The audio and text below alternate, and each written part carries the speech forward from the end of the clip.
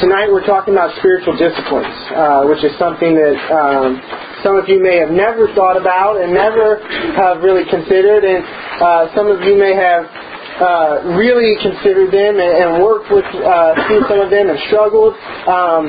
Some of you might be like me and have studied and worked through them a lot and struggled and just never really got the point. And I don't know if I found the answers, but as I said, this is what I've been working through. So I want to start off with analogy. I want you to get a picture in your head. Try and think of maybe when you were a little kid, or just a little kid, maybe a nephew or somebody that you know. When you were a kid, or you know, that dreamed of being like a great athlete. They had this vision of just being a superstar and just, all the things that great athletes do. They come through in the clutch. They do the right thing. They seize the moment. They make it look easy. Every kid, I think, whoever picks up a bat and a ball, you think to yourself, 2 outs, bottom of the ninth, down by 3, bases loaded, and you envision coming through and the success. When I was a kid, my cousin and I always played basketball inside, like on the hoops on the door and stuff. And he was Michael Jordan, I was Scottie Pippen, and we won like an NBA championship every week. and if you didn't make the game-winning shot, you made the game-winning assist. And it was just, you loved the reward, you loved the blessing or the glory that came from just coming through and doing the right thing and rising to the occasion. I want you to picture that kind of all through tonight. That idea of a child wanting to achieve like that or to accomplish that. Obviously, most of the time, young kids don't. I want to show you a clip. It's kind of funny. If somebody can hit the sound on that speaker, and if you can kind of get what you can see, it's not crucial. Like I said, this isn't super serious. It's just a few clips. I'll get that projector set up for you here in a second. But when I was a kid, for those of you guys know, my name's Dusty, and my dad named me Dusty because he said it was a baseball name. My dad loved baseball, and he said he wanted me to be a great baseball player. So ever since I came out of the womb, like I was Dusty, and I was ready to play baseball. And I remember just being a kid, like 5 years old, and watching Field of Dreams about Shoeless Joe Jackson. And my dad would play that scene in Field of Dreams where Shoeless Joe Jackson is in the outfield. And before the ball is even hit, like Shoeless Joe's like down in his crouch in the outfield, and he's breaking before the batter even hits it because he's anticipating where the ball's going to go. And he was just like, he was very trained. He was very skilled in knowing the pitch and how this was going to go. And he would get in. And I just remember that. I remember my dad showing that. And he's like, see, that's how you do it in the outfield. And then the other thing that I really idolized as a kid as far as baseball is I loved Pete Rose, Charlie Hustle. And I remember having a conversation with my neighbor Scott. And we talked about how Pete Rose was the greatest baseball player because he always hustled. He dives head first in the bases, reckless abandon for his body, take out the catcher. He would run so fast, his helmet would fly off. And we used to think, oh, that's awesome. And we would think, man, I want to be able to do this. I want to be that. So I'll show you this clip. Let me get this. If you can kind of situate. Did you like the Sandlot? I did love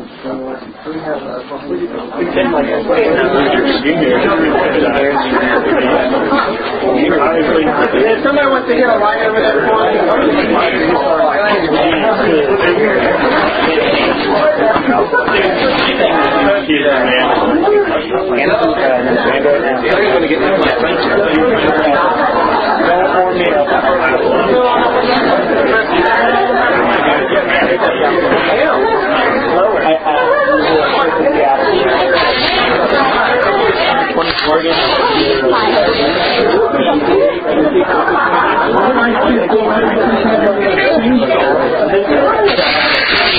What? Pop. Or you just been investing. Oh, come on. I've always been looking out of the hole, man. Right your elbow in my side. Better yet, afterwards. Yeah. The whole video He's naked. Free snow cone. This is me. I don't want to be a baseball player. Remember, I'm supposed to be Jewish show on Pete Rose.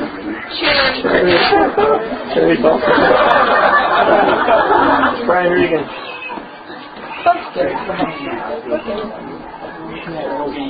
Dude, it's like me when I've been baseball. She was chilling.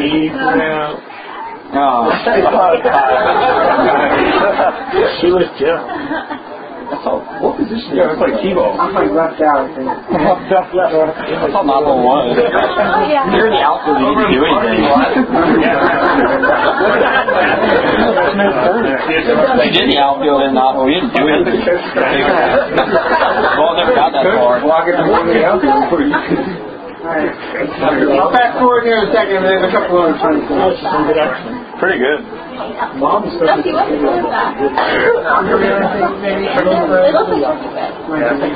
Looks like a pretty little. That's really good.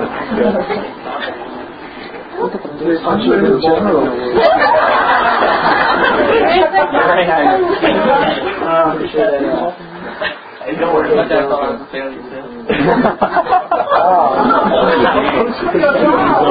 Did you throw? Is that you right there? See what happened there, I'm not sure. Is that your arm? Nothing dancing. Did we get a cake? Did they just pay for you?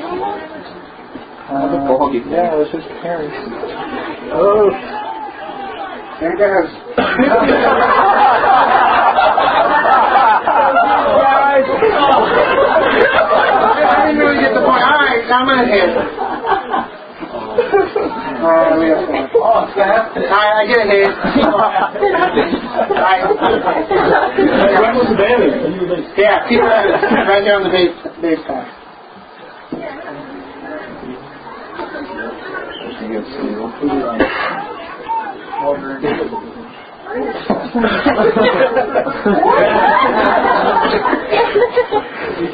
What did you play? Now watch this. Watch this try to beat Pete Rose here. Take some you bull over the catcher.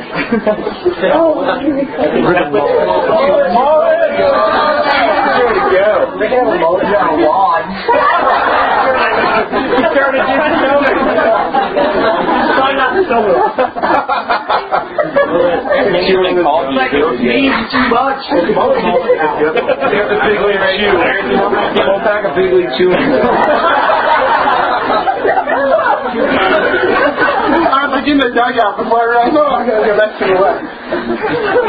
Oh, that's funny. I think there's one more thing I was going to show you.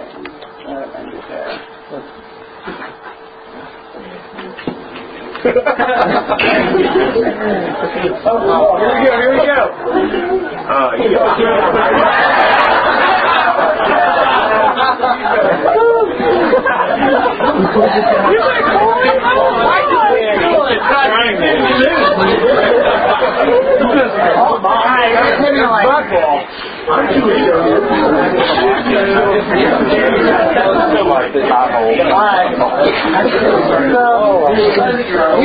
The point being is why was I not able to accomplish and to come through and achieve the things that I dreamed about? Maybe because I think. But how many people here have been a Christian more than 6 years? Okay, about half. I think I'm at about 9 or 10 years. You know, so you think about it, in our life with Christ, we're much like this.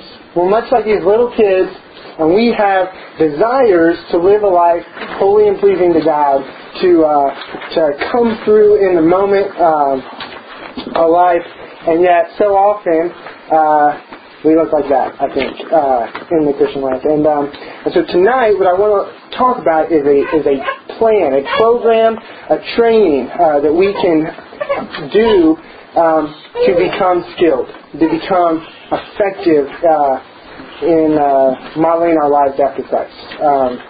And in doing that, it's so important to never forget grace. We're going to talk a lot about disciplines and work, and disciplines are work. But grace, a favorite quote of mine, grace is opposed to earning. It's not opposed to effort. So we're going to talk about some effort, some work to do, but never forget the role of grace in opening our hearts and minds. Before we get into the scripture, let's pray. Our Heavenly Father, I thank you for tonight. I thank you for the chance to share some of this stuff and what I'm learning. I pray that we can just submit our hearts to your word and to your teaching, that will dwell richly in our soul and change us, and we will leave here more resolved with a desire to be like you. I pray this in Jesus' name. Amen. What I want you to do first is,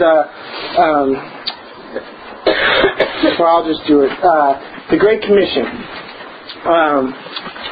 Matthew 28, verses 18 through 20. I don't have it right in front of me, but it says, "Therefore go and make disciples of all nations, baptizing them in the name of the Father, and training them to obey everything I commanded you. And surely I'm with you always to the end of the age." The call to discipleship is extreme. The cost is high. I think everybody is in this room because we said we want to be a disciple. We're very quick to point out that the Great Commission does not say go and make converts. It says go and make disciples. But what we forget a lot of times is the how. How do you make disciples? And I think that's the last part of the Great Commission that we don't always get to. And I think I put it on your paper there. But Matthew 28:20, teaching them to obey everything I have commanded. The cost of discipleship is high. Imagine that. To be a disciple, you must learn to obey everything that God commands us. Not the important things, not everything most of the time or some of the time. We're called to live like Christ and to obey everything I commanded. Dallas Willard calls that part of the Great Commission, that teach them to obey everything. He says it's the great omission of the Great Commission. It's the part that we so often forget and leave off. We really stress the go and the make, but we never really get to the how, and we omit that. The great omission from the Great Commission. So what I'd like you to do with the people around you, or maybe on your own, open up to Matthew chapter 5 through 7. This is the Sermon on the Mount. I'm just going to give you about 3 or 4 minutes. It's something that we've, are somewhat familiar with, and I want you to look through the Great Commission. This is the, pinnacle of teaching in a lot of ways, of teaching His commandments. And I want you to look for commands. What are the things that He commands us to do in the Sermon on the Mount? You just kind of jot down, maybe make a list of 3 or 4 of them.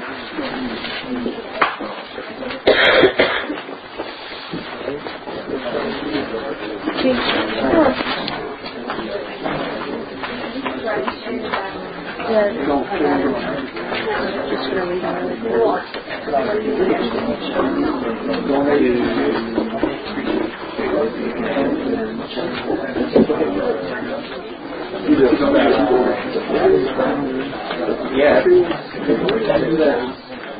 Not going to mention the waffle. Blind squirrel finds a nut.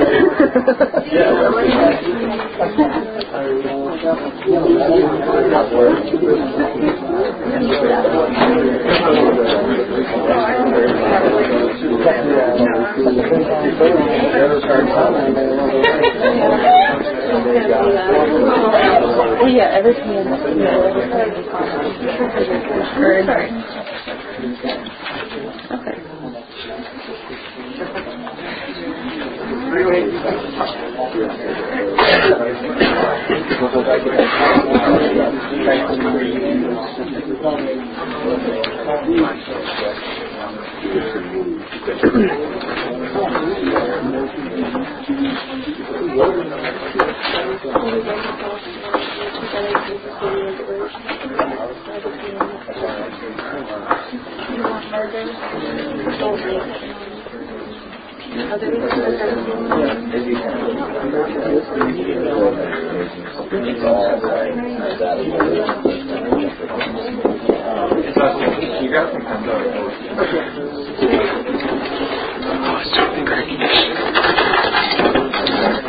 How many?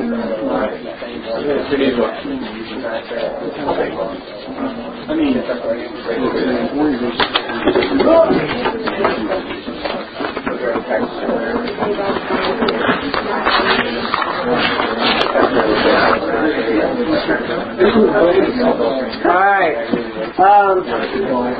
Hopefully between the group of us here we have a good list of challenging commands. And the beauty of the Sermon on the Mount is Jesus always said, you have heard this in the law, but I tell you this.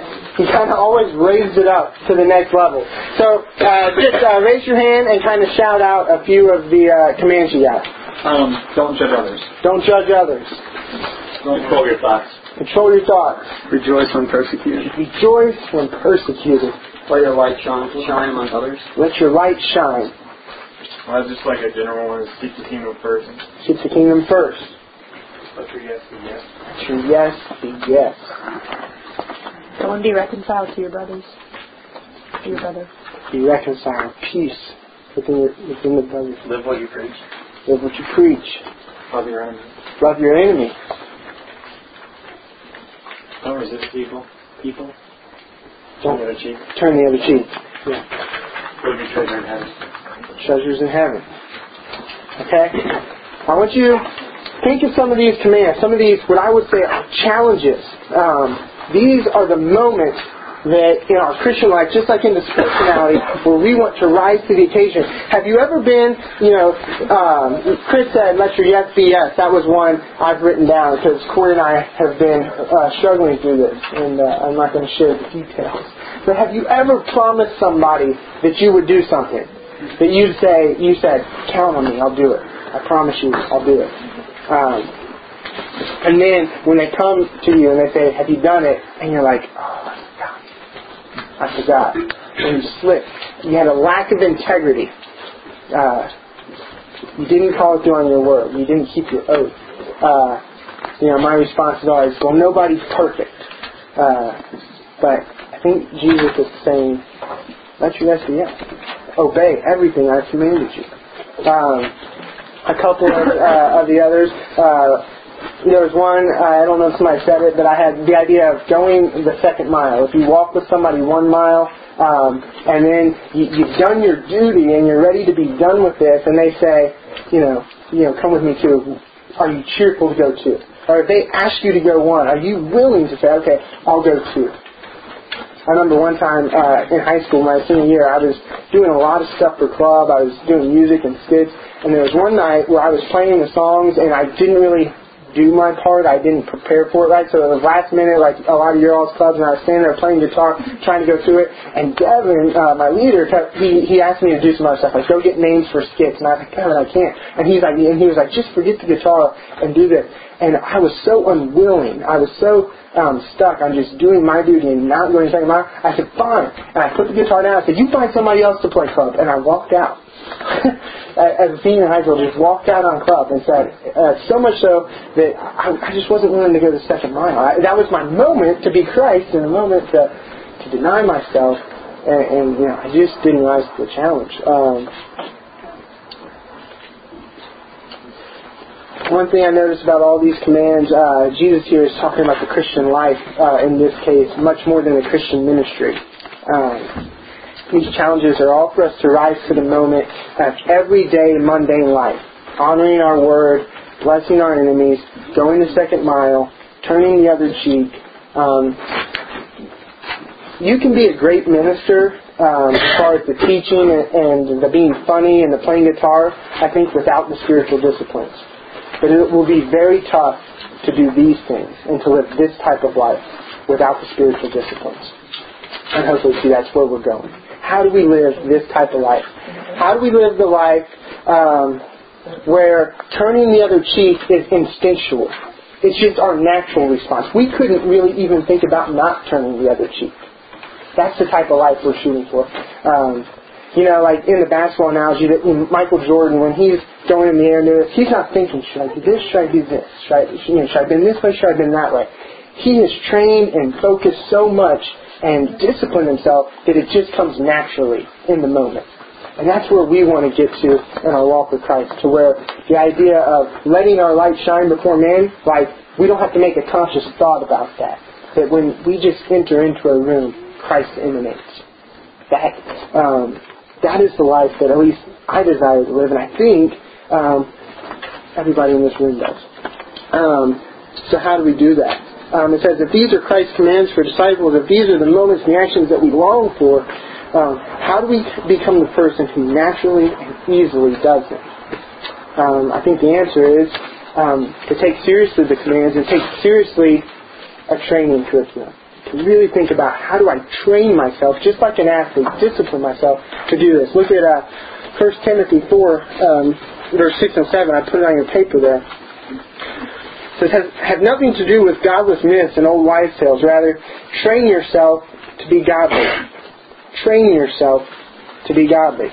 For physical training is of some value, but godliness has value for all things, holding promise, and I love this, for both the present life and the next, and the life to come. We're going to come back to that, I hope, if I can remember. But it says physical training, some value. But train yourself in the godliness. I think the Greek word there, and I don't know how to say it, but I believe that it's like gymnazo or something. It's the same word that we get gymnasium. So you really get this idea of working and, as other scriptures say, beating your body. Train yourselves unto godliness. The next question would be, so how do we train ourselves to be godly?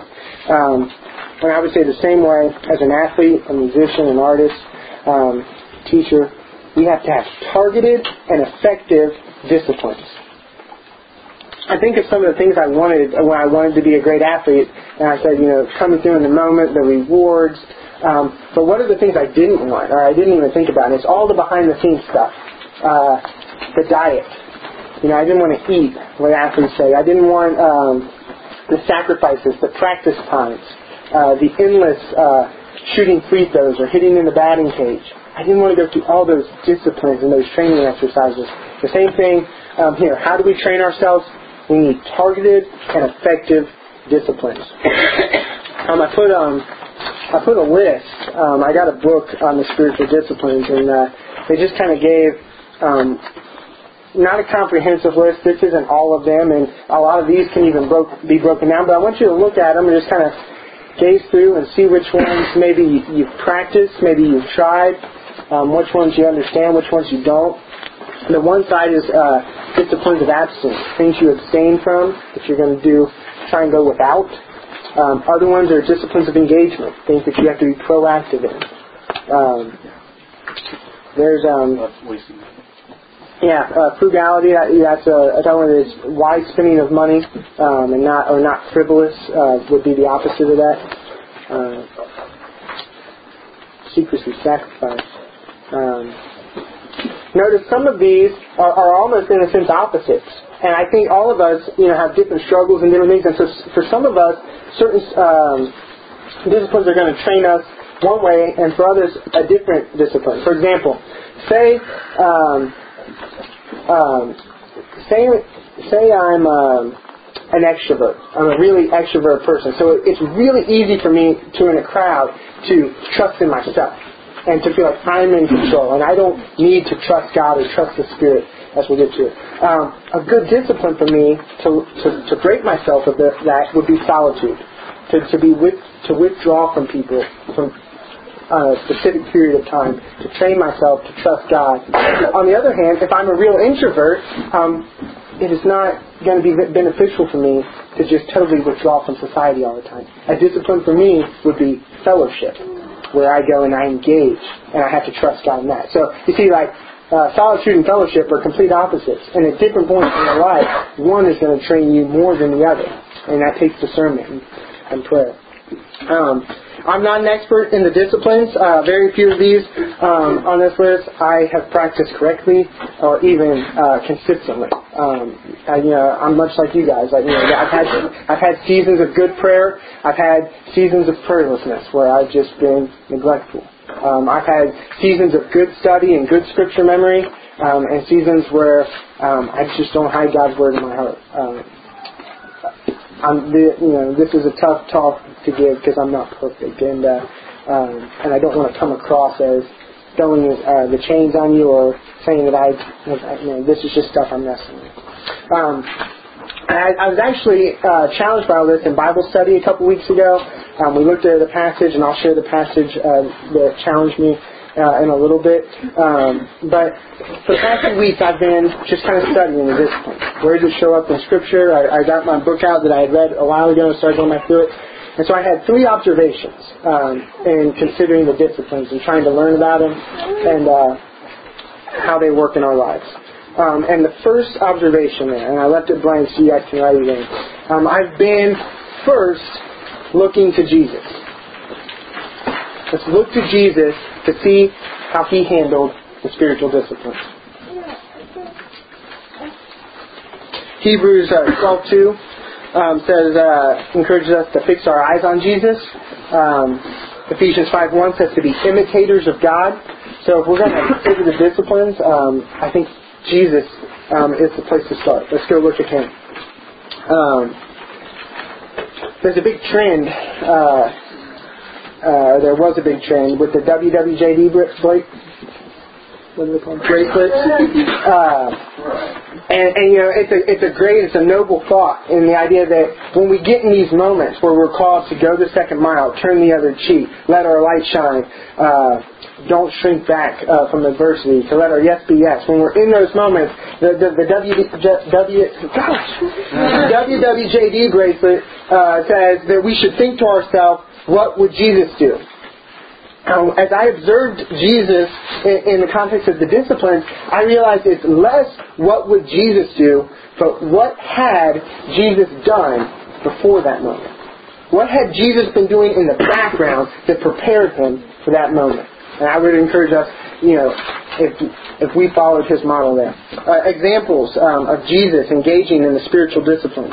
I got a bunch of examples. A couple of these I'd like to read. Can somebody look up Mark chapter 1, 35 through 42? And then somebody else look up Luke chapter 22, 39 through 52. Somebody, when you have Mark, raise your hand. I'm going to have you read it. All right. Alex is going to read it. I just kind of made a note. In this passage, I saw Jesus engaging in the disciplines of solitude and prayer. We're not going to read the part, but right after, in a sense, you see Jesus engaging in the discipline of secrecy. And we can talk about that, although we're not going to read that. So just read 35 through 42. And rising very early in the morning, while it was still dark, He departed and went out to a desolate place, and there He prayed. And Simon and those who were with him searched for Him. And they found Him and said to Him, everyone is looking for you. And He said to them, let us go on to the next town, so that I may preach there also, for that is why I came out. And He went through all Galilee, preaching in their synagogues and casting out demons. And a leper came to Him, imploring Him and kneeling said to Him, if you will, you can make me clean. Moved with pity, He stretched out His hand and touched him and said to him, I will, be clean. And immediately the leprosy left him, and he was made clean. This is one of the passages, and we see these a lot through the Gospels, where at the beginning of the story, it says, very early in the morning, while it was still dark, Jesus got up, left the house, and went off to a solitary place, a desolate place, and prayed. Jesus was engaging in the disciplines. He got up out of bed, went alone, and was going to spend some time alone with God and praying. He then, as he's finished up that prayer, he's interrupted. It says, when they found Him, they explained, everyone is looking for you. And Jesus says, all right, let's go. And he goes, and as he's walking through the town, it says a man with leprosy came up to him. And I know in our club talks we share what a leper was like in that time. You know, the leper was the annoyance to society. He was the guy that everybody didn't want to be around. That nobody wanted to love, rather they wanted to shun and push away. We engage students like this probably all the time. We engage classmates like this all the time. Think of the student or the friend that just never shuts up. You know, as soon as they walk up and they're just talking, and you're just like, I don't have time for it today. Think of the person that has bad breath or has BO that everybody just ridicules and they come up. Jesus was in this moment here where He was encountering the person that everybody else said, shun him, push him away. But yet, I love what it says. In this moment, does Jesus rise to the challenge? Does he rise to the moment? Yes, it says, a man with leprosy come up to him and he begged him on his knees, if you were willing. And I don't know about you all, but so often, the fact is that my flesh, my body, I'm just not willing. Like, I'm just selfish. You know what I mean? And it says, if you are willing, you can make me clean. And then Jesus, filled with compassion. I don't think that's an accident. I put on your notes. Notice the connection of the disciplines with this compassion. We can play the God card here and say, oh, that's just God. He's filled with compassion. But I think Jesus is modeling for us. He is our example. He's saying, look, when you engage in the disciplines, it overflows into your life. You will be filled with compassion. Jesus reached out to him and he said, I am willing. Isn't that what we would love to say? I'm willing. How do we get there? How do we transform our characters out of that behavior? I think the disciplines. A bunch of other passages on your sheet there. Luke 4, 1 through 13. That's Jesus going out into the desert prior to him really getting engaged in ministry, where he engages in the disciplines of solitude and fasting. And in doing so, the devil comes and he battles the devil's temptations with Scripture. So obviously we know while he was out in that time, he was probably also studying Scripture memory. He had it in his heart. You probably throw prayer in there too. So we see, again, Jesus modeling the disciplines. Luke chapter 4, 42, you see solitude and prayer again. Luke chapter 5, 16, solitude and prayer again. Luke chapter 11, this time it says, when Jesus was praying, and it said, in a certain place. And I kind of underline that, because it reminds us of the idea of a discipline. It was planned. It was strategic. He went there to a certain place to pray. And now I want to go to this last example in Luke. Prayer, Jesus praying is a huge theme in Luke. As you see, just kind of one after. Luke always reminds us of this. But this last scene in Luke, it's Jesus in the Garden of Gethsemane. Luke 22, verse 39 through 52. Chris?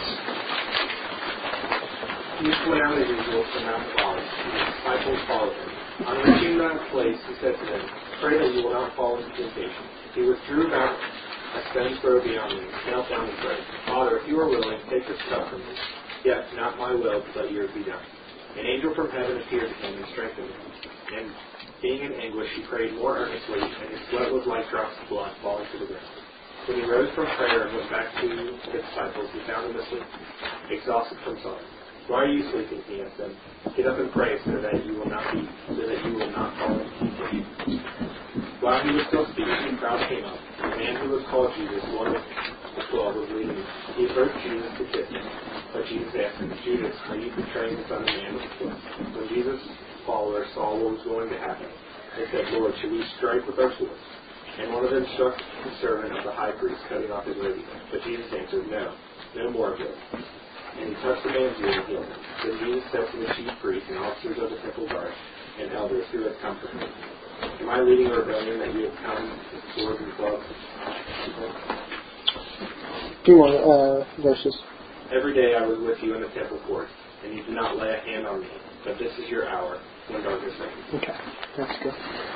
Here, again, we see Jesus engaging in the discipline. I highlight that part again. It says, as usual. We see that again, that this was a pattern in Jesus' life. He constantly went to the foot of the Mount of Olives, the Garden of Gethsemane, to pray. This time he encourages his disciples to engage in this discipline with him. He prays, and he's asking God to conform his will, to guide his will. And he comes back to his disciples, and they haven't done it. And so I think this gives us a great picture in the next scene of a person who has engaged in the disciplines and a person who hasn't. Because we know that person who didn't there was Peter in his engagement with the guards. The enemies come up, the persecutors, the betrayer. And we get to see all those things in the Sermon on the Mount. Jesus didn't just talk it, he walked it. And we're going to get to see him bless his enemies, love those who persecute him, and we're going to get to see the undisciplined person fail to grasp that concept. And so, Peter swings and cuts off the ear of the guard. And, Peter could have either swung forward over the top or he could have swung sideways. Either way, this guy just almost got his head cut off. And I imagine the crowd just being like, and Peter, just missed the point. And now the crowds are going to come at him. And Jesus' response, the exact opposite of Peter's, is meekness. It's humility. He says, am I leading a rebellion? No. I love that scene of all the miracles in the scriptures of walking on water and feeding 5,000. I think this one would have been incredible. Can you imagine Jesus picking up the ear and placing it on it? Talk about blessing your enemy. This guy was coming to take him, and Peter's reaction is justice, vengeance, and Jesus' reaction, the disciplined life's reaction, is blessing. Do what you're supposed to do. It's God's will and way. I've been trained in that in my time with Him. You see the contrast, and of course in the crucifixion scene I highlighted, Jesus said, "Forgive them, for they know not what they are doing." That wasn't something that He just conjured up on the spot. He had been preparing for that moment. In the Matthew chapter 26 version of this account, where Jesus asked the disciples to engage in the disciplines and they fail to do it, when Jesus comes up to them, He says, the spirit is willing, but the flesh is weak. And that kind of thought, the spirit is willing, but the flesh is weak, has led me to my second observation. And number two, is I've been realizing the point of the discipline. What is the point of the discipline? And I feel like I've missed this for the majority of my Christian life. I've been realizing the point of the disciplines. And I've wrote it on there in parentheses because it's too important. But the discipline's purpose, their purpose is to train you to submit to the Spirit, not to build up your flesh. So much of my understanding of the disciplines and my practice of them throughout my life as a young life leader has been using the disciplines to train myself, to exercise myself, to build myself up, but myself, my flesh. It has not been the act of submission to the Spirit. It's been building up my flesh. So how does this look? Think of the way you pray. The prayer is a discipline. My prayers so often were about how I can get God to accomplish what I want to see happen. Who do I want to see God working? Who do I want to see God change their life? Who do I want to see God bring to Christ? My discipline of prayer was just all self-driven. It was all flesh-driven. What are my plans? What are my goals? What are my dreams? What do I want to see happen? Not submission. God, where are you working? How can I be a part of that? How can I plug in? Same thing with Scripture memory. And, we are all good young life leaders. I'm sure most of us are memorizing Scripture and trying. I memorized Scripture, and I memorized the TMS like 2 or 3 times, which shows you how effectively I did it the first 3 times. But I memorized that. It was like I was like sticking rocks into my sling or swords into my pockets, just so later when the situation arose, I could pull out, I got Scripture for that. It wasn't about getting the Scripture into my heart and letting it transform my life. It was about me mastering the Scriptures and building up my flesh to be bulky and strong. It was almost like a Scripture snowball fight. Like, have you ever seen like 2 Christians that really know the Scriptures like battle over a tough issue, like predestination or security of salvation? And it's like this guy like got his Scripture and he's like, and he's throwing his Scripture, and then the other guy, I got some Scripture, and he's throwing that back, and the other guy, what about this? And it's just back and forth. I got all this Scripture, and I built up the flesh, and I'm right. And the whole point of the discipline was that I was right, and I could prove you wrong. Here's, take that. That's not the point of Scripture memory. Like they always say at Grace, it's not about getting through the Scripture, it's about letting the Scripture get through to you. I think they say that at Grace. They say that somewhere. But it's not about getting through the Scripture, it's letting the Scripture get through to you. Psalm 119 where it says, I've hidden His Word in my heart. See, when I Scripture memorize, I hid the Word in my head. So it would be logical, and I could fight. But it says hide the word in your heart. That's where that's the discipline of Scripture memory and study. That's what's going to transform you. Again, the point of the discipline is most evident in Jesus. This idea of submitting to the Spirit, not submitting to the flesh. In the case of the temptation in the desert, the solitude and the fasting, Luke 4, verse 1. Let me get there. Running out of time. Luke 4, verse 1, it says, Jesus, full of the Holy Spirit, returned from the Jordan and was led by the Spirit into the desert. The Spirit was His guidance. That's who He was trusting. He didn't go into the desert because He wanted to become stronger. He didn't go in there because He wanted to be hungry for 40 days. The Spirit led Him there. And Jesus submitted His will to the Spirit. 11:1, where it said He prayed in a certain place, the disciples come up and say, Jesus, teach us how to pray. And in Luke 2, He says, this then is how you should pray. Our Father, which art in heaven, hallowed be thy name. And that's a typo. In Luke 2, it just says, thy kingdom come. But in the Matthew version, it says, thy kingdom come, thy will be done. When asked about the discipline of prayer, Jesus says, this is how you pray. You give God the praise, and then you submit your kingdom, your reign, to His. Your kingdom come. Your will be done. Again, in the Garden of Gethsemane, when He's praying before His arrest, and we already read that, but He prays, not my will, but yours be done. The purpose of the disciplines is to submit to His will. And is that work? Is it going to take a lot of effort? Yes. Is that going to earn you? Is it something that is meritorious? No. It's you taking the effort and submitting to what God is going to do, to His power, to His love. This next scripture is the one that has kind of started me on this whole kind of exploration. Galatians chapter 5, verse 16 through 18, and then verse 25. If you want to flip there. It's on the sheet, I think.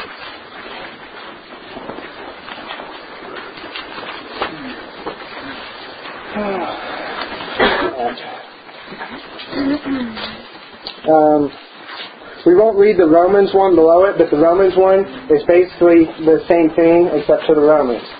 In Romans, Paul talks about the struggle between doing what you want to do, what the flesh wants to do, and what the law of the Spirit of life wants to do. And there's a conflict there. He's saying the same thing in essence to the Galatians. In verse 16 through 18, it says, so I say, live by the Spirit, and you will not gratify the desires of the sinful nature. The desires of the sinful nature, when we think about the Sermon on the Mount, are all those things that we naturally want to do. We want vengeance. We want justice. We want our plans. We don't want to bless our enemies. We want to see justice served. We don't want to go the second mile. We want to be paid what is due to us. We don't want to turn the other cheek. If you live by the Spirit, you will not gratify the sinful nature. For the sinful nature desires what is contrary to the Spirit, and the Spirit what is contrary to the sinful nature. They are in conflict with each other, so that you do not do what you want. But if you are led by the Spirit, you are not under law. And then in verse 25, and this is the whole point of the disciplines, I believe, is this right here in verse 25. Since we live by the Spirit, let us keep in step with the Spirit. Let us walk in the Spirit. The purpose of the disciplines is to find where are the places in my life that I'm submitting to my flesh. Okay? Now this will remind me and teach me to submit to the Spirit. That's the whole purpose of the disciplines. The disciplines are not meant to make us stronger or better people, but they're meant to train sinners saved by grace to deny themselves and trust God's Spirit. This is the last point. We're running out of time.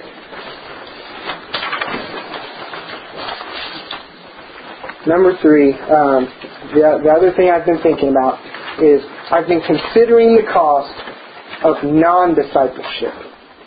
Considering the cost of non-discipleship.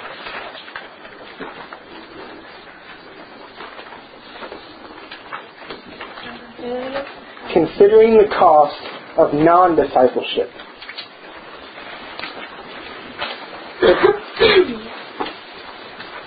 if in essence, we've got two options as people who want to live the life spelled out in the Sermon on the Mount. We can either live the disciplined life, or we can live the non-disciplined life. Which is costlier? Jesus in Luke 14 tells us that, to count the cost of discipleship.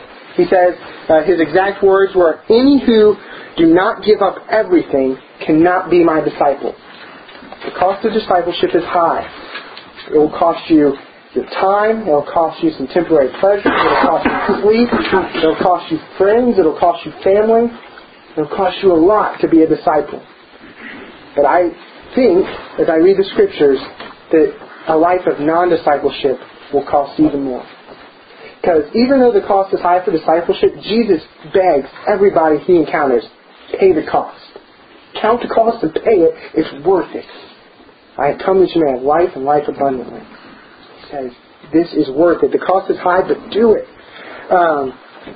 The passage that stick out to me is Matthew 11, 28 through 30, where He says, "Come to me, all you who are weary and burdened, for I will give you rest."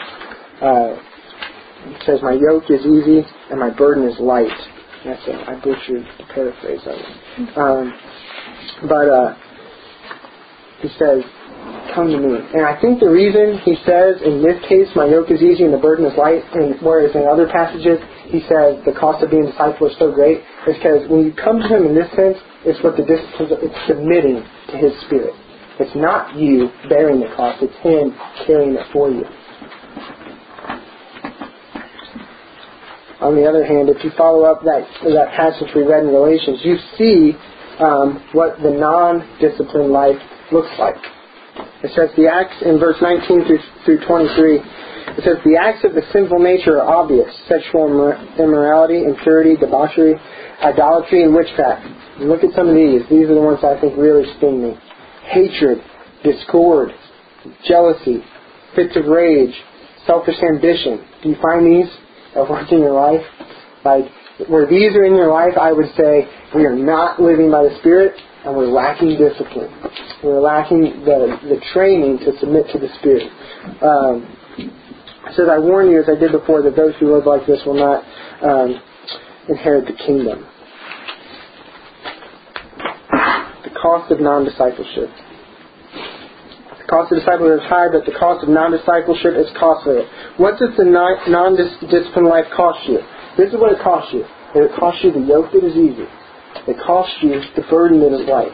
It costs you. It causes you to live a life of hatred, discord, jealousy, unsatisfaction, disappointment. You see, right after that, it says, "But the fruit of the Spirit is love, joy, peace, patience, kindness, goodness, faithfulness, gentleness, and self-control." The cost of the non-discipleship is greater. I could share a quote, but I want to give a minute for this. Participation. Look at those questions on there.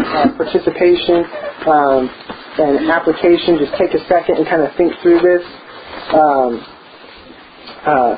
Think in your past. What activities have I undertaken that have shown fruitful in my own life? What disciplines have I engaged that I've seen transform my life?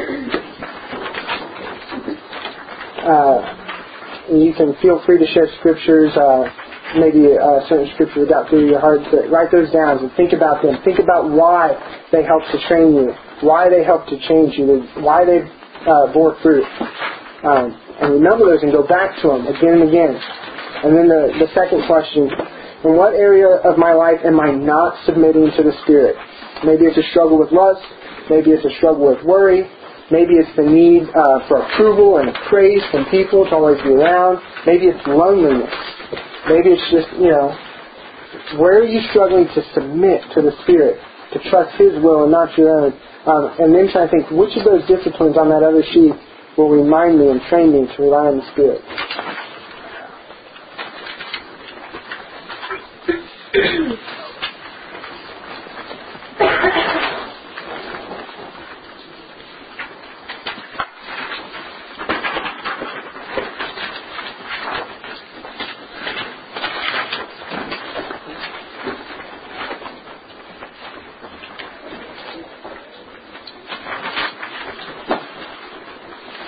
remember that we're saved by grace, that none of these disciplines are going to earn us righteousness. That's not what it's about. Righteousness has already been earned on the cross. It's already been imputed to us by our faith. But what these disciplines will do is they will change your moment-by-moment life. They are a curriculum for Christ-likeness, is what one of my favorite authors said. To train us to constantly be submitting our will to Christ. Final thoughts. Jesus modeled the disciplines. He's the exact representation of God. Hebrews 1:3.